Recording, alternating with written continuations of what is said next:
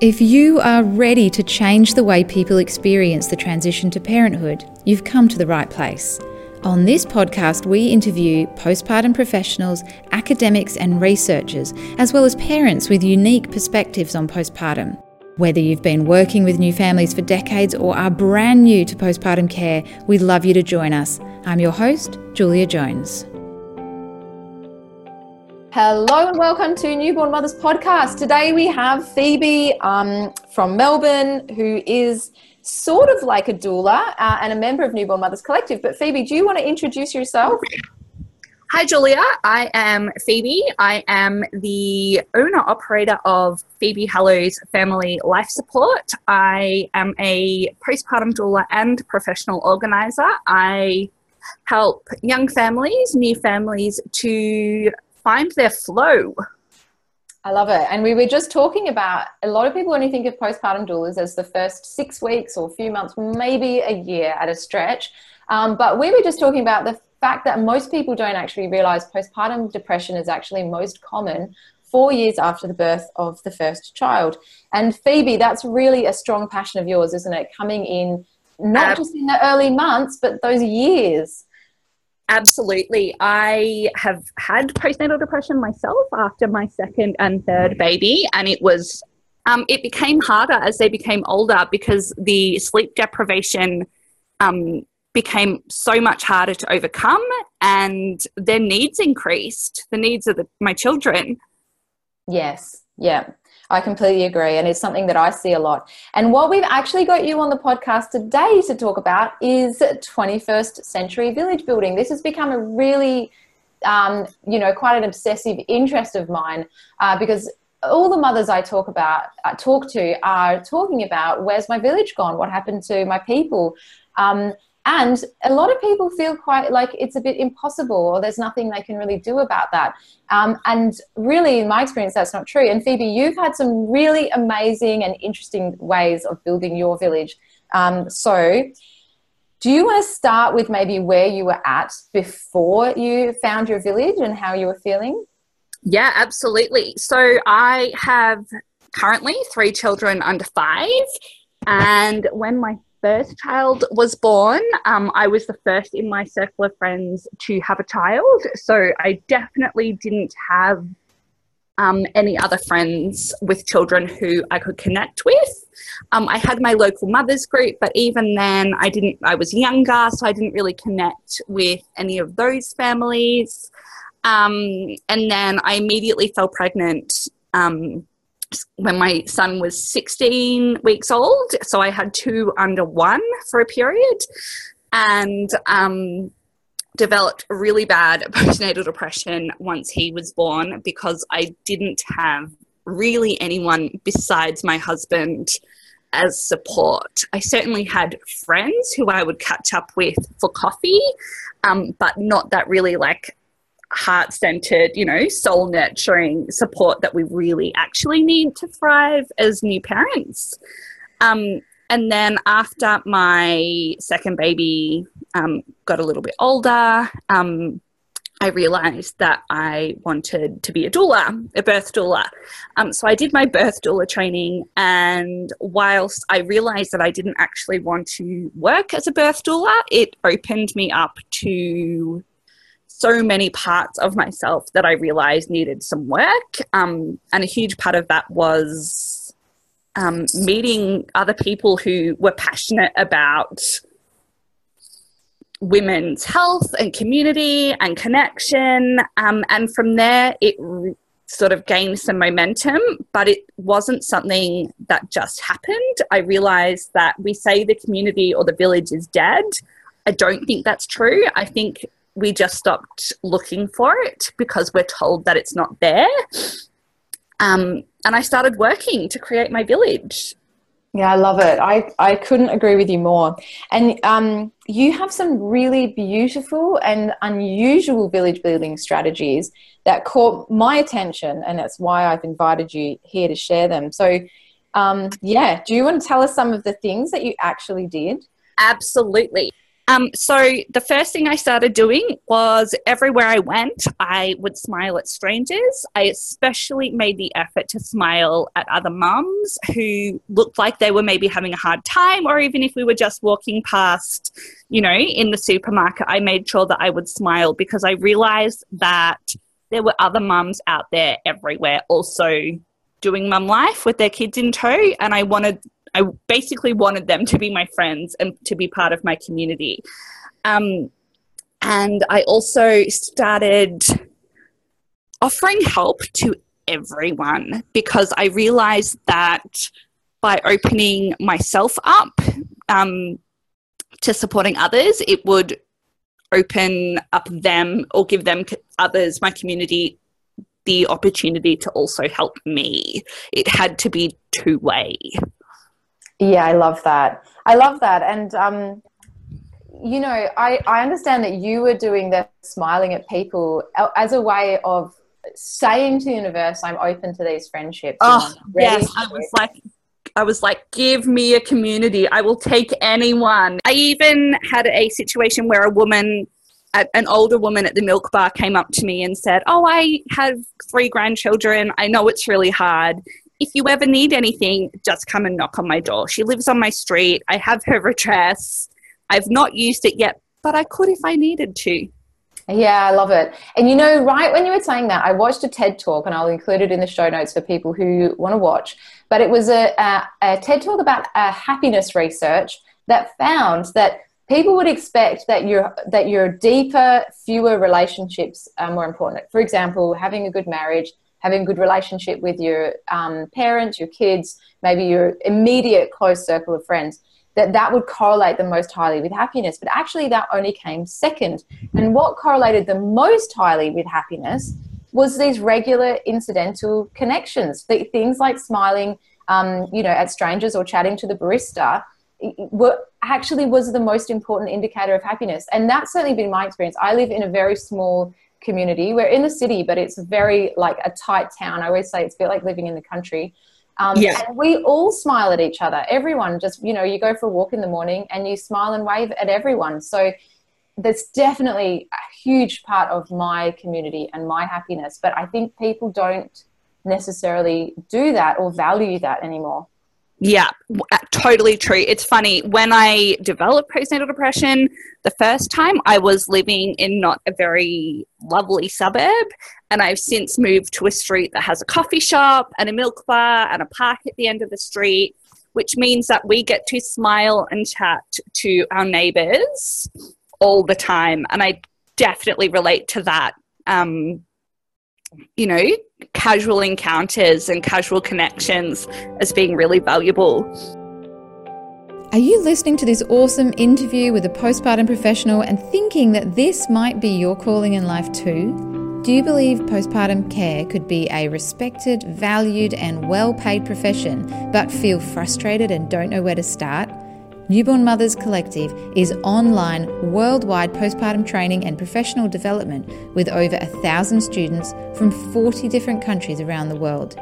We value human rights, scientific evidence and diversity, and we'd love you to join us at newbornmothers.com.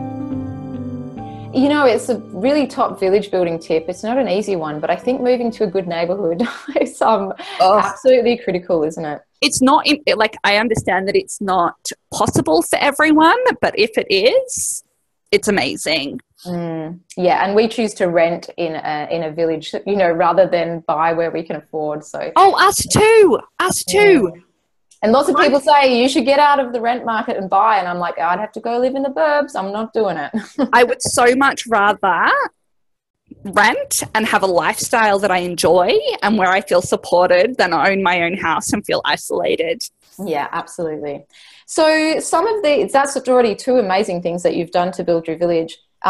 You've also talked about being honest about what you were going through and your struggle. Can you talk about that more? Oh, yes, totally. So I used to consider myself to be a chronic oversharer, and I used to feel self-conscious about that. But then I realized that it was actually inviting connection. because other people would stand up and be like, oh yeah, me too, I'm also having a really shit day. And by being honest about where I was at and how I was feeling with my children meant that people knew that A, I needed help, B, I was open and understanding to their own experience, to, you know, the other people's experiences. And it allowed me to, firstly, these people to come to stand up and say, okay, I will help you. And then for me to say, oh, hey, I can actually help you too, which meant that we were able to be friends and help each other out and be there for each other, which would definitely not have happened had I stayed quiet. Yeah, I like another little point that you brought up there. I have a friend who talks about this a lot too, but this idea that actually you need to have some practical reason to get together, and that actually then that builds the connection. So just meeting up for social stuff, it's too easy to say, oh no, I'm too busy for a coffee today. But if you actually have a sort of a commitment, or you have a task to complete, or some practical way of helping each other or doing something, achieving something together, then that actually really makes you come together a lot more. So you were saying you meet, for example, at the farmers market, I think? Yeah, Preston Market. And we run errands together, and it's amazing. It makes a really, or what could be a really tedious task, really fun. And you have someone you mentioned as well before we hit record. You have one of your friends right now looking after your children. Oh, yeah. Well, my baby, she's just rocked him to sleep so that I could do this. And yeah, she's got a child as well. And when we walk to the market, I'll then hang out with her babe while she picks up a few things. Yeah, so I love that, not having this separation between work and play, so that you actually have a reason to get together, and it doesn't feel like you don't have time. Because if you have to go and do your shopping separately and then find time also to go and meet your friends with a coffee, you just don't. I mean, you just run out of time. Whereas if you do the shopping together, then two birds with one stone. Exactly. Exactly. And another thing you've mentioned as well is being very specific about the kind of help you want. Something that we hear a lot is that people say that the help doesn't help, you know, people's friends and strangers with all the best intentions come along and do things that are not at all useful, and actually sometimes make things worse. So how do you make sure that the help that you're getting is actually the right kind of help? Well, I started off by stopping asking people for help who were not helping me in the way that I wanted to be helped. So I stopped asking, like, my mum, for example, to come over and help me because it just became more stressful. And instead, I would say to my girlfriends, hey, I really need to clean my house. Can you please come over and bring your children and chat to me whilst I do my job? So I started being really specific about what I needed. And most of the time, what I needed was company to do the jobs that I needed. Or, hey, if you're going past the shops, can you please grab some milk for me? And start being really specific about sort of the details, instead of just, I need help, and someone saying, okay, here, I'll take your kids for a day. It's like, no, I don't need help with that. I actually want to be spending time with my children. I just need, like, more support to enjoy them. Yes, I love it. I love it so much.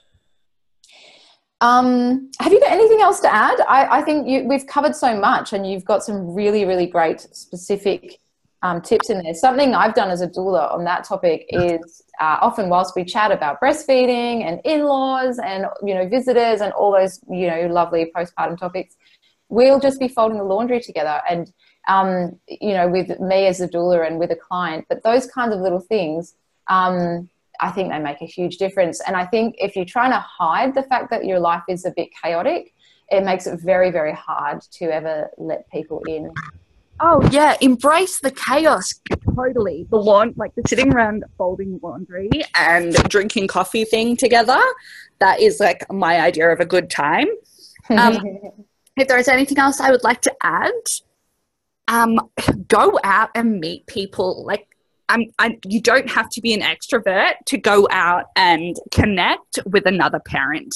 Go to mothers groups, go to the local park and like just sit down next to someone and smile. You don't know who will be the next person who's going to breeze into your life and just take some of your load off. Yeah, I love it. And you often have to do that a lot of times. I think people are so afraid of rejection that if they do sit next to someone in the park and smile at them and that doesn't work out, then they're like, well, that doesn't work. I'm never doing that again. But you might have to do that 10 or 20 times before you find the one. Oh, yeah. Be the weirdo. It's like dating. It's totally like dating where you might have to go through a few like awkward encounters to find your new, mum BFF. Yeah, I love it. You have to do a bit of swiping. Swipe left. No. Awesome. That's so great. So do you want to tell us a little bit about how people can find you, Phoebe? If anyone is listening to this, living in the Melbourne area and thinking, I need a bit of Phoebe in my life, where can they go? Oh, you so need a bit of Phoebe Hallows in your life. Okay, so you can check me out on Instagram and Facebook, Phoebe Hallows Family Life Support. And my website is phoebehallows.com.au. Yeah, I love it. We'll make sure all of that is in the show notes. And just a few takeaways for everyone listening. Smile at strangers, admit the struggle, be really specific when you're asking for help, find a crew and don't separate your work and play. Just hang out and do everything together. And I think that pretty much covers sort of the 4 top tips I think that we have covered for today. Julia, thank you so much for having me. This was so exciting to talk about. It is so my jam, connecting mothers with their crew, with their community.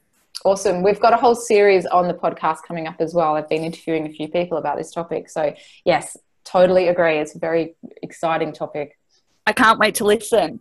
All right. Thanks, Phoebe. We'll see you next time. Thanks, Julia. Bye. Bye. Here at Newborn Mothers, we believe that every family has the right to high-quality postpartum care. If you want to join us, learn more at newbornmothers.com. And if you like this podcast, we'd really love you to leave us a 5-star review and subscribe wherever you listen to podcasts.